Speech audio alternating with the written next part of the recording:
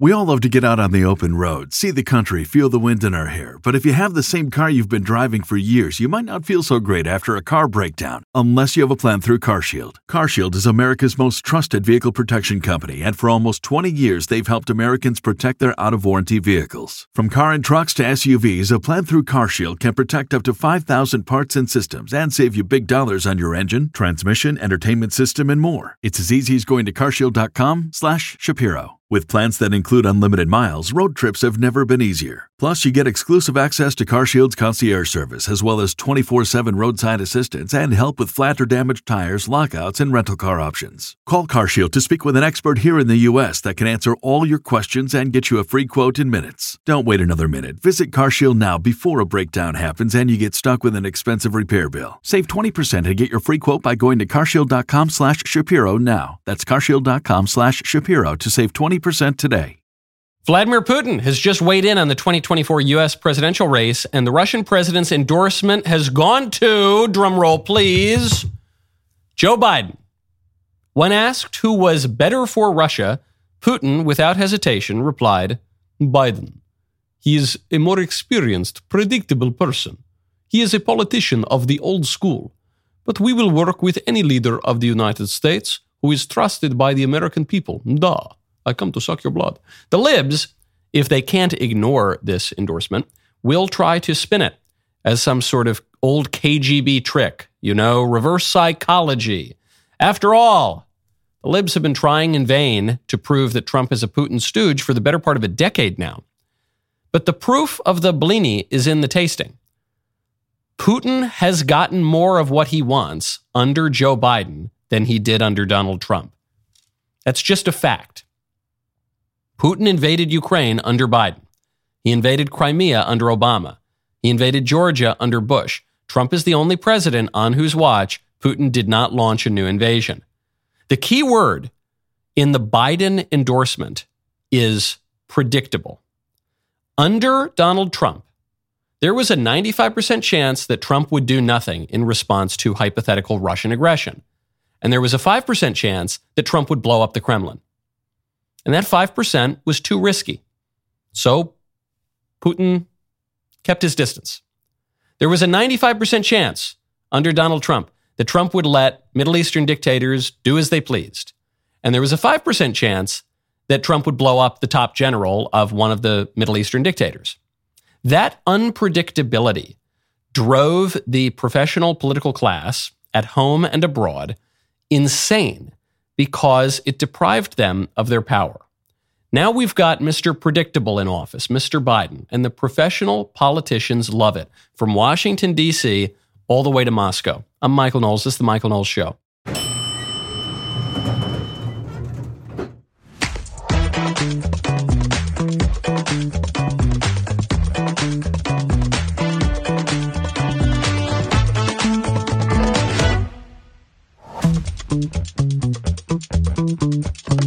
Welcome back to the show. I hope you all had very amorous and lovely Valentine's Days. There's a group of guys who did not.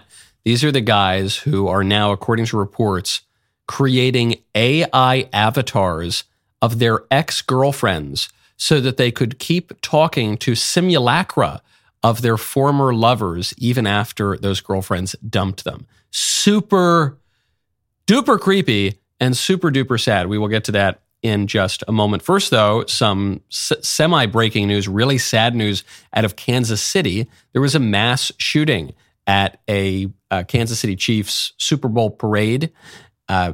The story has not really made it very far. In fact, I hadn't really seen much about it at all until I came in this morning. And I thought, that's kind of strange. The media usually love to spread stories of mass shootings everywhere. The reason, though, that they're not going to spread the story of this mass shooting is because it doesn't fit the narrative they want.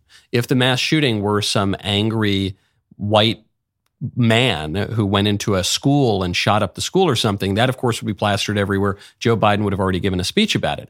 But because, in this case, it appears that the shooter was a black guy and it was in a crime-ridden city, the story is probably going to disappear. But it was a major shooting. As of now, I think 20 people injured. One person, very sadly, is dead. A number of others are in critical condition. Really, really awful. And the shooting appears to have been stopped not even by the police, but by some fans who saw this happening, and some courageous fans went in and tackled this guy, which is a very courageous act these days, in part, not just because the shooter has a gun and could kill them, but because now if you stop violent attackers from committing crimes, especially if those attackers are black, especially if you're in major cities, you could find yourself in prison for life. I mean, this is what that poor Marine discovered on the New York subway. There was a crazy guy who was threatening women, who was really harassing people, and a Marine comes in and stops him from doing it.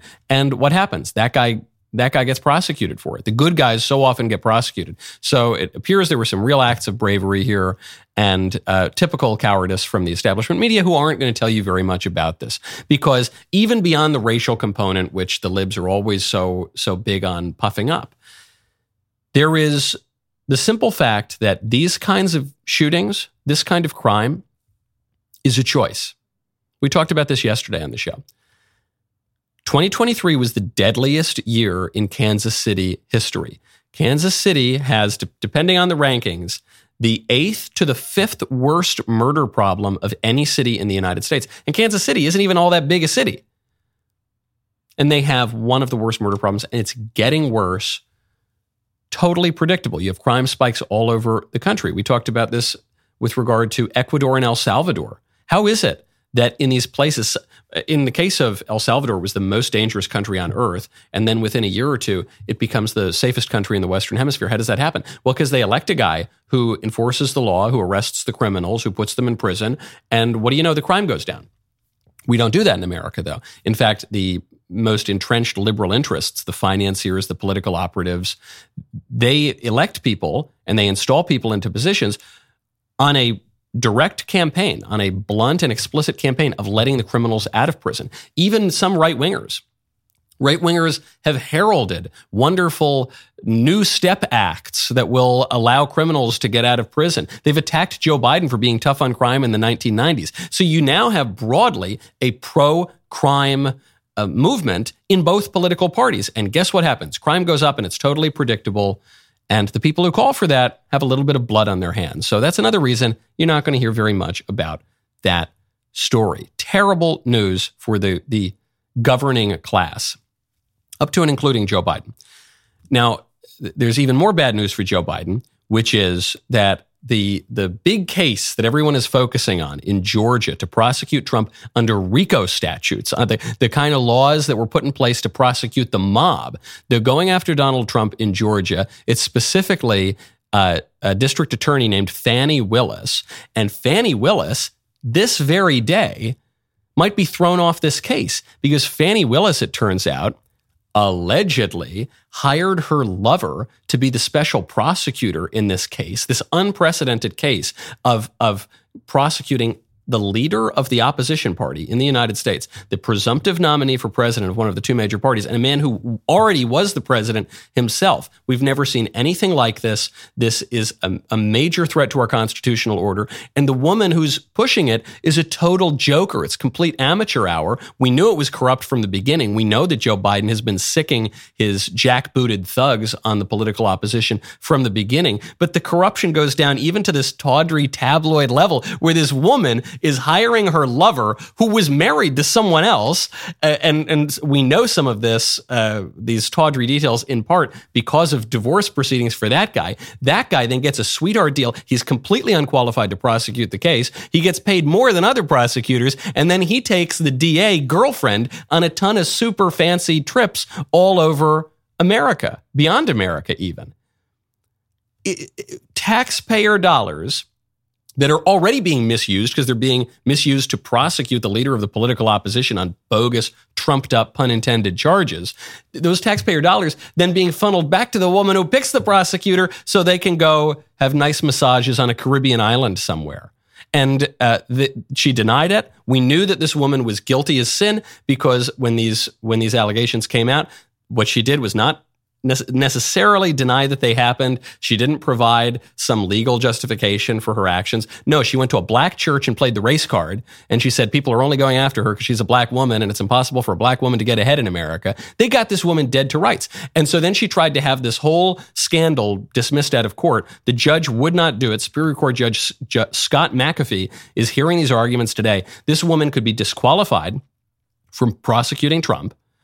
The whole case could be thrown out. Nathan Wade, who's the prosecutor, he could certainly be disqualified. The whole case, after 3 years of investigation and prosecution, could be dismissed. And this tells you a lot, not just about these corrupt people, not even just about Joe Biden. It tells you a lot about the case against Donald Trump. There is much more to say, but first, go to AmericanFinancing.net. If you are like most Americans, you're struggling to make ends meet. Everything is more expensive these days. By the time you pay the bills, fill up your car, go grocery shopping, there's almost nothing left. You're laying out your credit cards for all non-essentials, or maybe even some essentials. Last I checked, the average credit card interest rate for Americans is sitting at 24%. That is insane. How are you supposed to dig yourself out of all that debt? If you own a home, I want you to call my friends at American Financing right now. Interest rates have finally dropped into the 5s, which is the lowest they've been in a long time. Call American Financing to talk about their refinance options. They save their customers an average of $854 a month by tapping into their home equity and wiping out high-interest credit card debt. Think about it. $854 a month is like a $10,000 raise. What a relief that could be for you and your family. Don't wait to take control of your finances. These rates might not last long. Act today. Call American Financing at 800-685-5696. And if you call today, you may not have to make next month's mortgage payment. That is 800-685-5696. You can also visit AmericanFinancing.net. Enter NMLS ID NMLS 182334 at NMLSConsumerAccess.org. APR for rates in the 5s start at 6.406% for well-qualified borrowers. Call 800-685-5696 for details about credit costs and terms. The way you know that the case against Donald Trump, what case? The cases, the 4 prosecutions against Donald Trump. The way you know that they are bogus is, 1, there's 4 of them. They're obviously just throwing spaghetti at the wall. Some are at the federal level, some are at the state level. Here you've got Fulton County going after him. Some it's an alleged sex crime that occurred in a Bergdorf Goodman dressing room in the 90s or whatever. Some it's that he picked up a phone and called the Secretary of State of Georgia. Some it's that he had documents like every former president has, and sometimes even vice presidents like Joe Biden. You know, it's just total, they're throwing spaghetti at the wall. That's the first way you know these things are bogus. The second way you know that these prosecutions are bogus is the personnel. This is amateur hour. This woman is prosecuting certainly the most important case of her life, one of the most significant cases in American history. And she's so undisciplined. She's such a clown that she decides she's going to use this as an opportunity to funnel some money to her lover. She can't even control her loins. She's going to funnel the money to her lover so that he can give her a kickback and take her on a fancy vacation. Even beyond the immorality of it all, it's just so unprofessional. It's just such a joke. Okay, that's the other way you know that this is a total joke. And finally, the way you know that these prosecutions against Trump are a total joke is they're trying to rush them before the election. So Trump keeps saying, okay, look, there's obvious impropriety going on here in Georgia. There's this double standard in Washington, D.C. Joe Biden, the special counsel discovered that Joe Biden did a more egregious version of the thing they're accusing Trump of doing. Hold on here. You're not going to prosecute Biden, but you are going to prosecute me. This is ridiculous. We need to at least delay these things until after the election. And the Democrats are fighting tooth and nail to get the prosecutions before the election because I think they know that legally these things are ridiculous. I mean, this is really, really thin stuff. But if they can just create a little tempest in a teapot, if they can create the appearance of criminality, even if it all turns out to be totally bogus, maybe they've got a better chance of winning the election. Pathetic stuff. Just as this DA is going to play the race card because she has nothing else to play, that's why the Democrats broadly are throwing spaghetti at the wall with Donald Trump. Now, speaking of that special counsel report, the special counsel, it's very difficult to keep track of all of these things, all the different investigations and all the impropriety and alleged impropriety by our political class. The special counsel that was appointed to look into Joe Biden's classified documents scandal. He came out and he said, yeah, the guy's guilty as sin. He certainly mishandled these documents. He didn't only keep some documents after his presidency locked in a room at Mar-a-Lago, but he was the vice president. He did not have ultimate declassification authority. He had documents all over the place. He had no idea where these documents were. And one of them was in a garage next to an old car in a home that has a crack addict who regularly sells his father's influence to make millions of dollars overseas. That guy's just kind of traipsing around. So a far more egregious version. And the special counsel says the guy's guilty as sin, but he's unfit to stand trial. He's an amiable old man. He doesn't know what day it is. He doesn't know what end is up. So we're not going to prosecute because of that. And the libs probably should just take the win and move on, but they can't because that's so damning. It's so damning that this man, if he's not fit to stand trial, he's obviously not fit to be president of the United States, and they can't let it go. So Jen Psaki, former White House press secretary, she goes on her MSNBC show and attacks the special counsel. You know, one of the points that you've made and other legal minds have said about this report is that it kind of goes, of course, outside of the scope of norms. His reporting and who he talked to went outside of what would be normal, even for a special counsel. Do you think that should be investigated or looked into? Because the judicial system, the judiciary is kind of in not a positive view necessarily by the American public at this point. Well, in the role that I have, all I can do is point it out, which is you had an investigation that ran for 15 months, which could have been concluded in just a few months. There was never any question that the president had not engaged in criminal wrongdoing. He was the self-reporting party here. He had turned the documents over upon discovery, cooperated in every respect. And yet somehow in this report, the special counsel felt compelled to engage in this irrelevant, unfounded, and often pejorative commentary. And I think it's clear that that commentary is inconsistent with department norms. Okay. So their argument is that this extra commentary on the president's mental state is totally improper to a special counsel report. Okay. The problem for them is that the extra commentary that the special counsel provided is the only reason that they're not prosecuting him. So what the Democrats want here is to have their cake and eat it too. Biden committed the crime. They've got him dead to rights. He's much guiltier than Donald Trump on this exact same issue. The only way that the special counsel, that the prosecutors can get out of prosecuting him is by saying the guy's head has turned to pudding and he's not fit to stand trial. But if they say that the guy's head has turned to pudding and he's not fit to stand trial, then that hurts his presidential campaign, because if he's not fit to stand trial, he's not fit to be president. So what would you rather? Would you rather that the feds prosecute Biden for this crime? That'll hurt his presidential campaign too. Or would you rather them use the only excuse available to them not to prosecute him, which is that the guy's brain has turned to mush? You have to pick one. You can't. If it's not one, it's going to be the other. What doesn't get you on the rinse is going to get you in the wash. That's a new phrase I learned recently. But they don't want to have either. Well, okay, sorry, darling, you got to pick one. And Biden ended up with the conclusion that was most advantageous to him, but he's got to deal with the consequences of that. Psaki, his former spokesman, doesn't want to deal with it. The Democrat establishment's still pretty miffed about this. The establishment hacks are all trying to carry water for Joe Biden.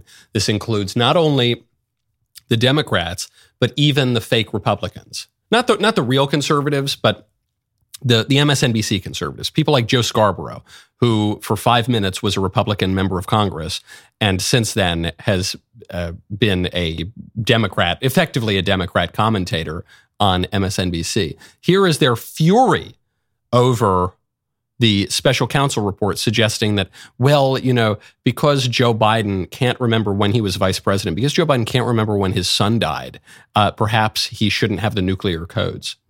It's John Heilemann. We've seen examples over and over again of Donald Trump just losing it on stage here. And you had the whole political world come to a stop. First of all, because for some reason you had the guy, the special counsel, asking, "Hey, what year did your son die?"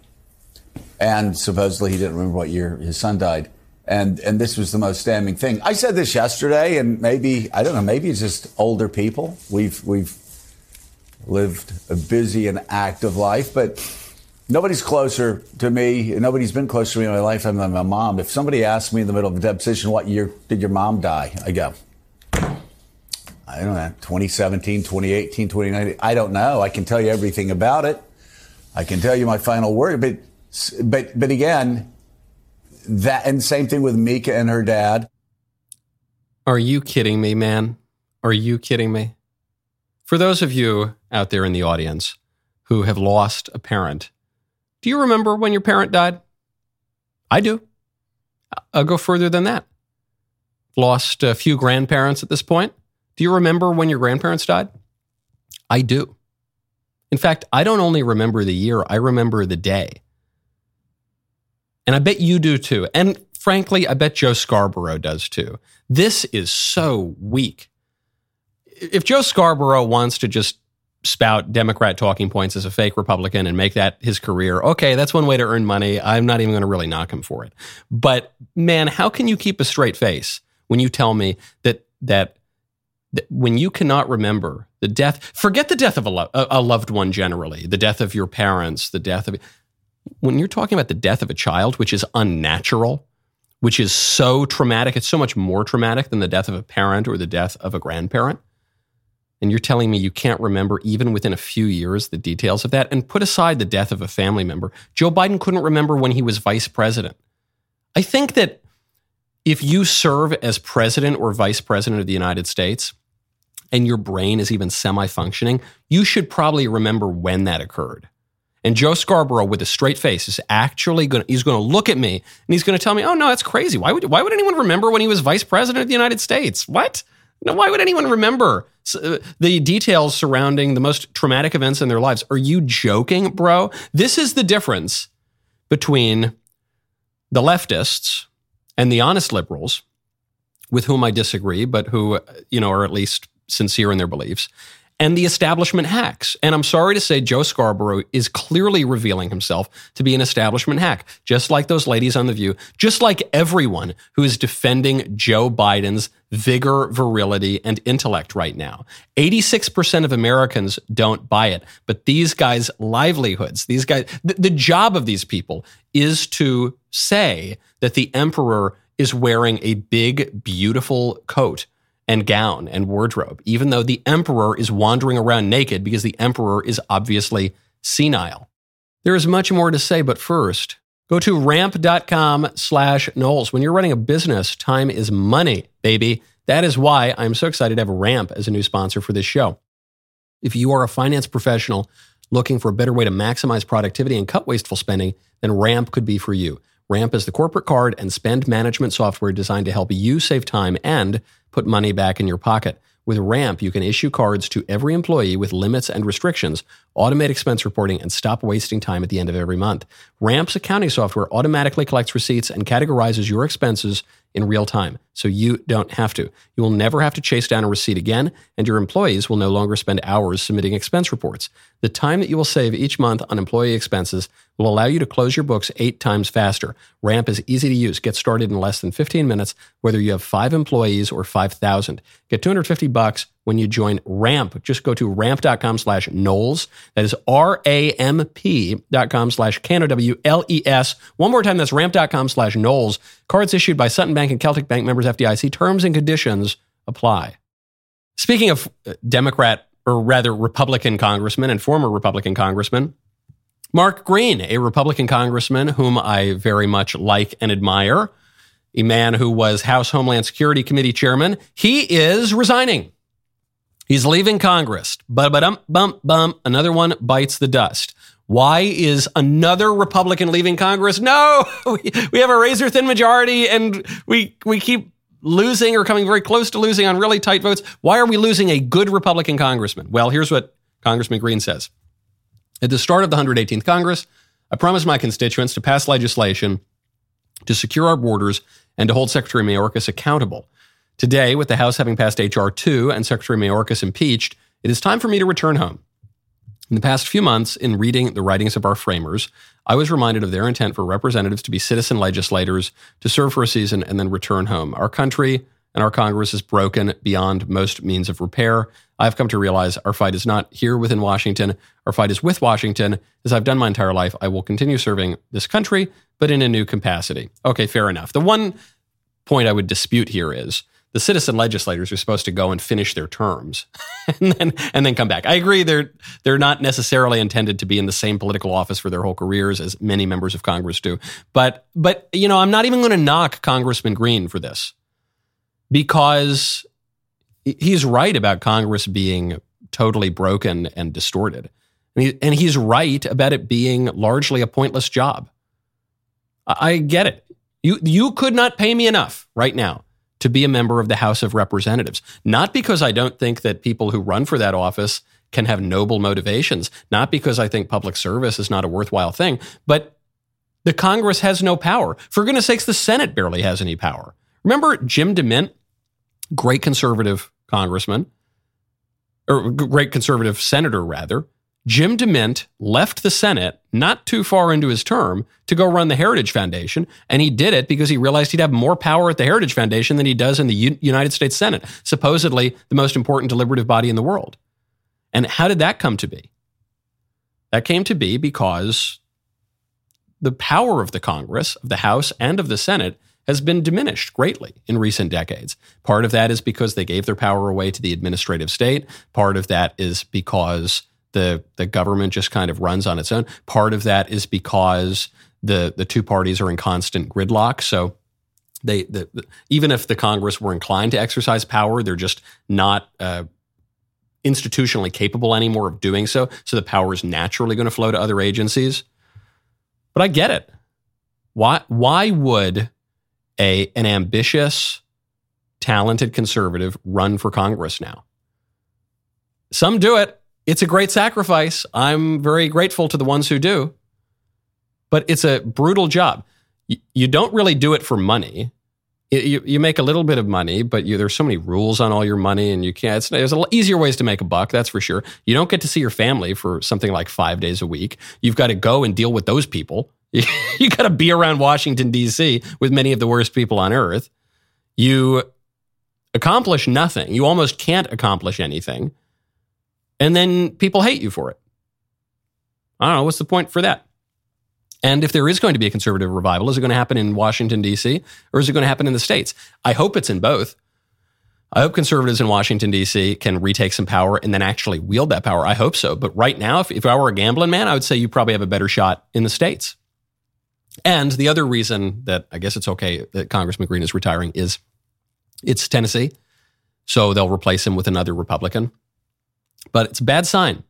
It's a bad sign right now that even strong, serious, conservative politicians are saying, yeah, there's really no place for me in the House of Representatives. There's really no purpose to being here. Speaking of leaving jobs, Rachel Dolezal, the most famous transracial woman in America, has lost her job. She obviously previously lost her job as a major black rights activist because she lied about being black, and she's actually white as the freshly driven snow. So she lost that job, and then she fell into some financial hard times, and then she got a new job working at an elementary school, and she's lost that job. And I feel a great deal of pity for Rachel Dolezal, in part because she's got a screw loose, in part because whatever the cause of her madness, certainly part of that cause was our society, our social madness that says that white people are evil and black people are angelic. And therefore, if you're a white person, you might want to just try to pretend to be black because it's the only way to have any virtue whatsoever. And she really took that lesson quite to heart. I have a great deal of pity for her. But she should have been fired. Obviously. The story here with Rachel Dolezal is that she lost her job at Catalina Foothills School District. She was an after-school instructor, and she lost that job because she has an OnlyFans account. Yeah, schools should have the right to fire you from working with little kids if you are a prostitute or a pornographer or otherwise doing creepy, immoral things. Yeah, that's true. The libs who encourage, they actually probably think we should prioritize hiring pornographers in elementary schools. And we know that they want gay porn in elementary schools. We know that they're fighting tooth and nail to keep bizarre books like Gender Queer in elementary schools so they can trans little kids. But they also want to get weirdo adults in there. They promote after-school Satan clubs. It's a real thing. That's not, Google it. It's a real news story. They encourage weird adults to talk about sex to little kids, and including here, I guess Rachel Dolezal did not. She went a bridge too far, and so she lost her job. There will be the argument that, well, Rachel Dolezal, look, she keeps that part of her life private, and that when she's not doing porn when she's at the elementary school, that's one kind of life, and then she has her side hustle, and those things are totally separate. The story with regard to Rachel Dolezal is really apt because it's indicative of our broadly schizophrenic culture. We all believe that we can just neatly compartmentalize all these different aspects of our lives. We think that we can divide everything from everything else. We can divide the individual from the family. We can even divide the body from the soul. My true self can be different than my physical self. We can divide what I do at work from what I do at home. We can divide my marriage from my, affairs or something. We can divide, but you can't divide those things.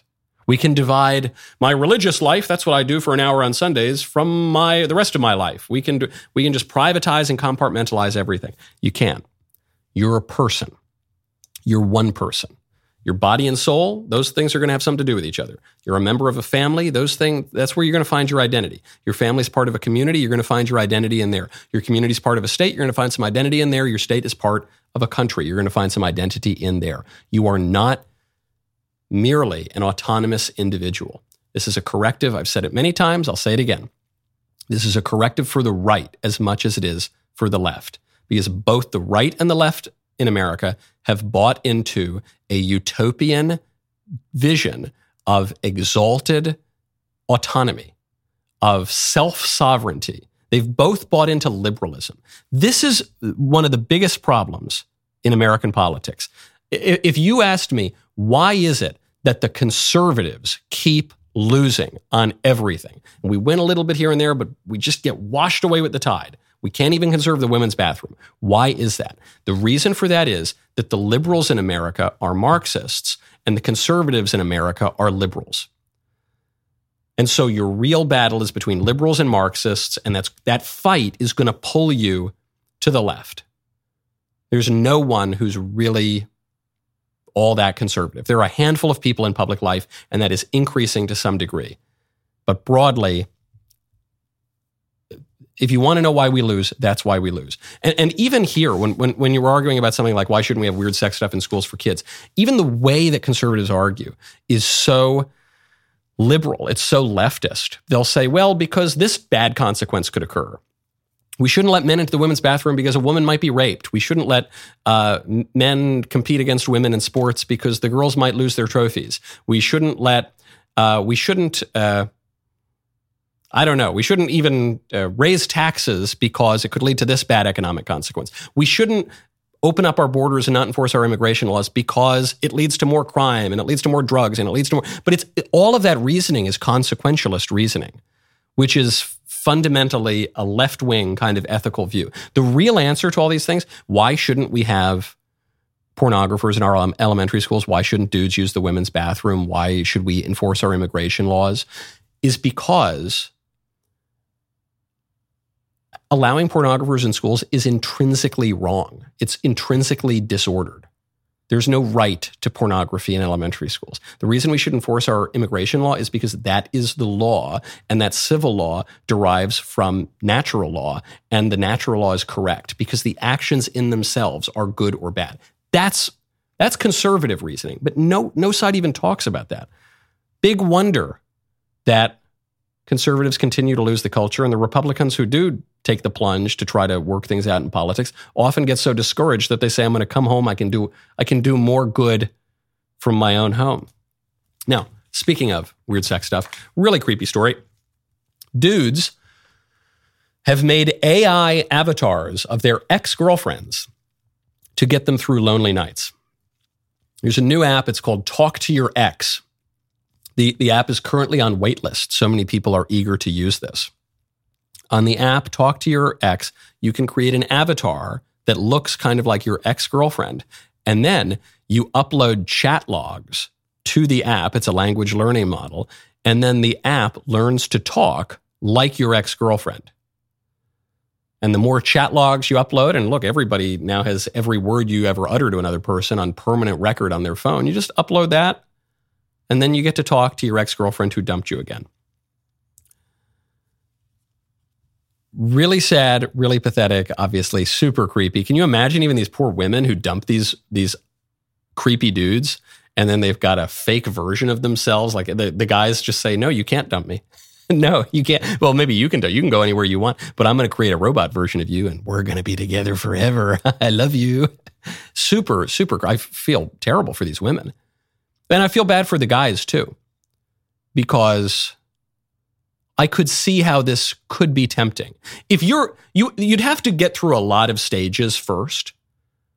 You'd have to be really alienated from your community. You'd have to be super addicted to pornography. You would have to be really bad at talking to people and going out and meeting a new girl. And you'd have to be pretty divorced from reality in order to get into something like this. But that describes a lot of people today. So many of these supposedly disconnected social pathologies, I think, owe to this basic fact that we live our lives now mostly in the virtual realm. We don't live our lives mostly in the real world.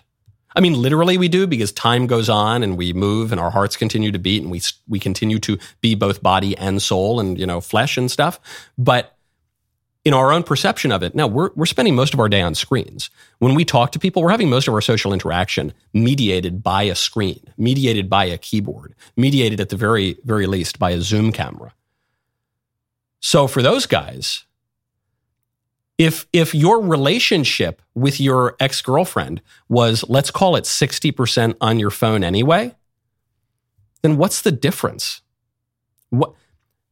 Just from the matter of perception.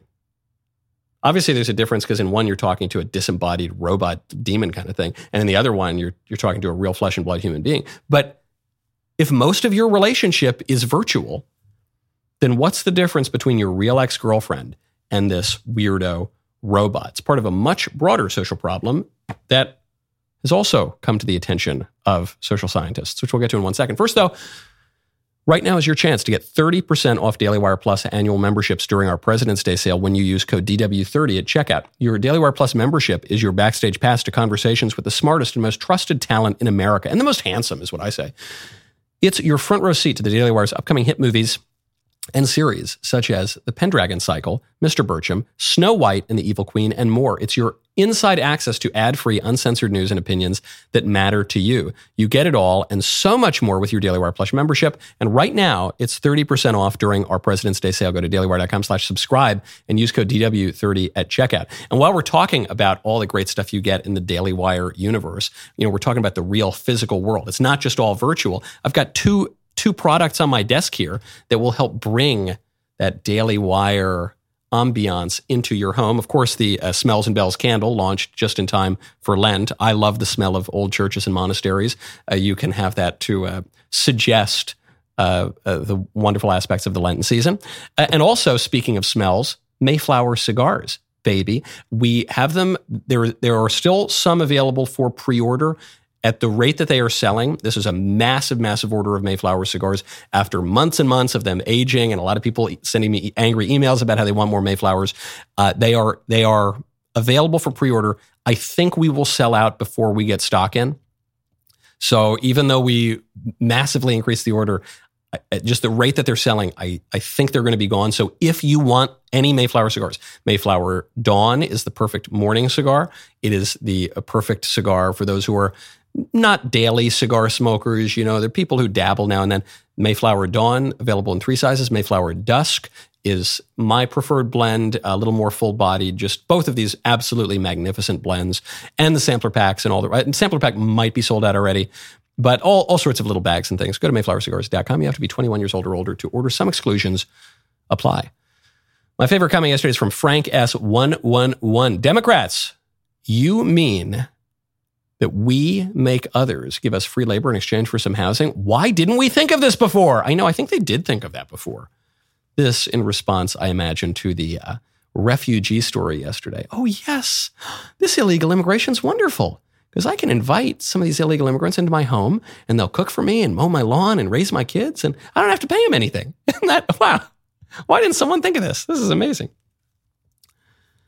From 2003 to 2022, Americans reduced their average hours of face-to-face socializing, of hanging out, dramatically.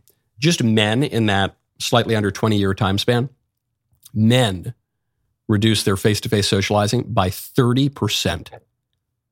Unmarried Americans, who you would expect would continue to socialize. Married guys, sometimes we have, the wife doesn't want us to go out to that cigar night, and, that's usual. But the unmarried guys, you figure they can go out and socialize whenever they want, right? Well, it turns out the unmarried Americans are socializing at an even lower rate. Or rather, I should say, the rate of decline is even higher for the unmarried Americans than it is for the married Americans. That dropped by 35% for them. Teenagers, well, at least teenagers are still hanging out, right? Teenagers are young and vibrant. They don't really have that many responsibilities. Their drop was 45%. Boys and girls ages 15 to 19 reduced their weekly social hangouts by more than 3 hours a week. So, in the words of The Atlantic, this is a liberal magazine. It's not even one of these typical right-wing, the decline of the West, the world is over, it's all done, catastrophic articles. It's from The Atlantic. This is a center-left magazine. They say, in short, there is no statistical record of any other period in U.S. history when people have spent more time on their own.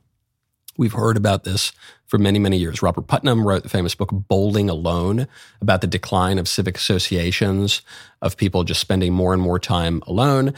You've seen a lot of social scientists talk about this in recent years. Why is that? Well, it's not just that they're sitting alone twiddling their thumbs.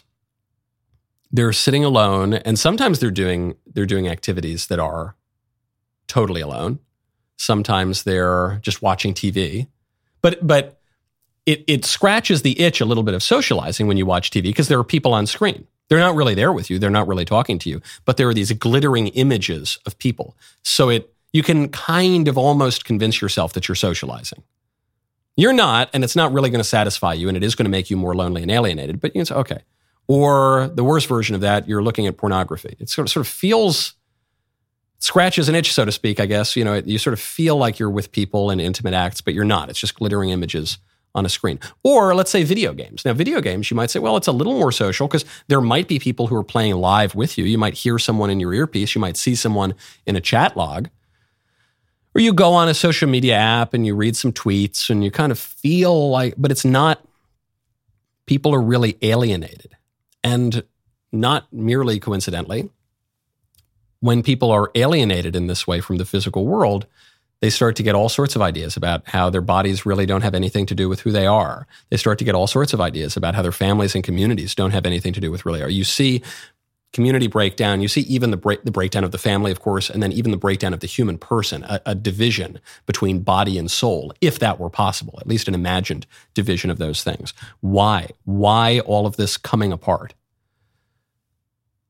Because no matter how hard we try, no matter how advanced the glittering screens get and the technology and the chat bots and everything else, we are incarnate beings.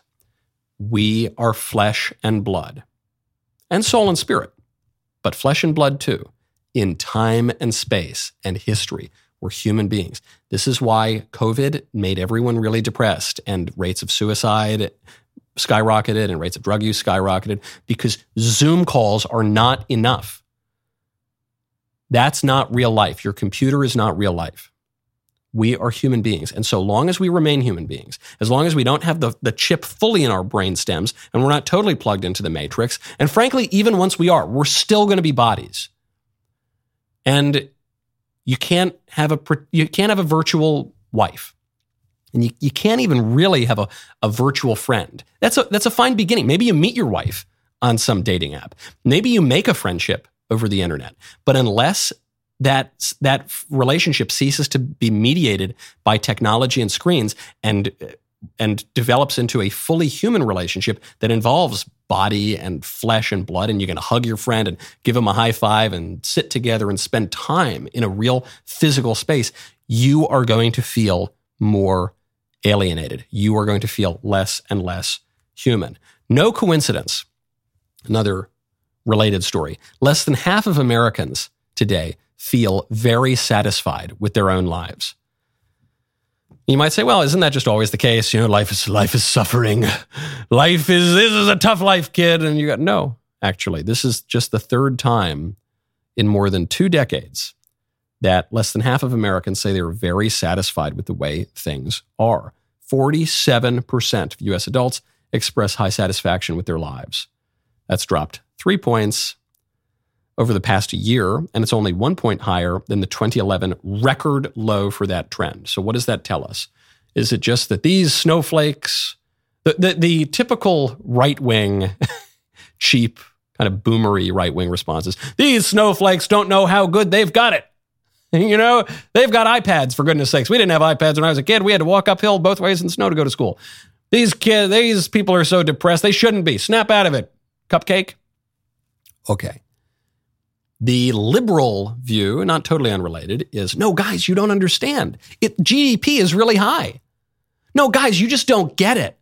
You don't understand. It's actually really, I know you're miserable and your relatives are killing themselves on fentanyl and your wife left you and your kid thinks that she's a dude and the country's been flooded by people who don't speak your language and you got to press 4 for English when you call the bank. But actually, you're really happy. You just don't know it. Here, take some more psychiatric drugs. That'll remind you how happy you are.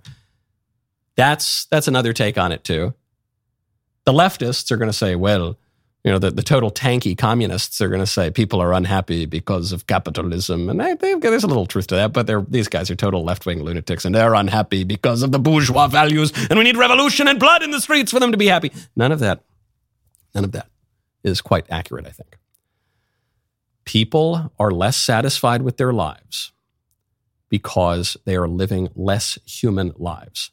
The issue isn't that people need more psychiatric drugs. The issue isn't that people need more money. Barack Obama saying if we just give iPhones to everyone in Syria, that's going to have them convince them to stop being jihadis. Frankly, you give iPhones to everyone in Syria, they're going to be less happy if you ask me to make a bet about it. It's not because we need to overthrow the bourgeoisie and have blood in the streets and have a communist revolution. It's not because we need to just buck up and have a stiff upper lip entirely. It's because your satisfaction is going to come from your happiness in the ancient Aristotelian sense of that term, eudaimonia, flourishing, from doing excellent activity in virtue over an extended period of time. That's what's going to make you happy. And this is ultimately the measure of the political health of a society. The ultimate measure of the health of a society is not GDP. It's not my freedom. It's not, hey, I have the right to have orgies every Thursday night and I can chop off my appendages. Isn't this the greatest society? No, that's not the measure of it. The measure of it is not total autonomy. The measure of the political health of a society is satisfaction, happiness, eudaimonia, really basic stuff, folks, because the major charges of a society are do good and avoid evil, just as those are the major charges of individuals as well. And when you see numbers like this, that should give everyone pause, and your first reaction should not be denial, and your first reaction should not be to just continue pushing the same old nonsense you've been pushing forever that has led us nowhere. If you want to be happy, then you've got to take happiness seriously. My friend Dennis Prager has said, happiness is a serious business. And the people who took happiness seriously were the ancients. The people who took happiness seriously were great men like Aristotle, okay? And then you baptize that kind of pagan concept of happiness in the church through St. Thomas Aquinas. Something very important to think about as this Lenten season has us giving up all the glittering material things to more or less degree and focusing on what really counts. The rest of the show continues now. You don't want to miss it. Become a member. Use code Knowles, KNWLES, at checkout for 2 months free on all annual plans.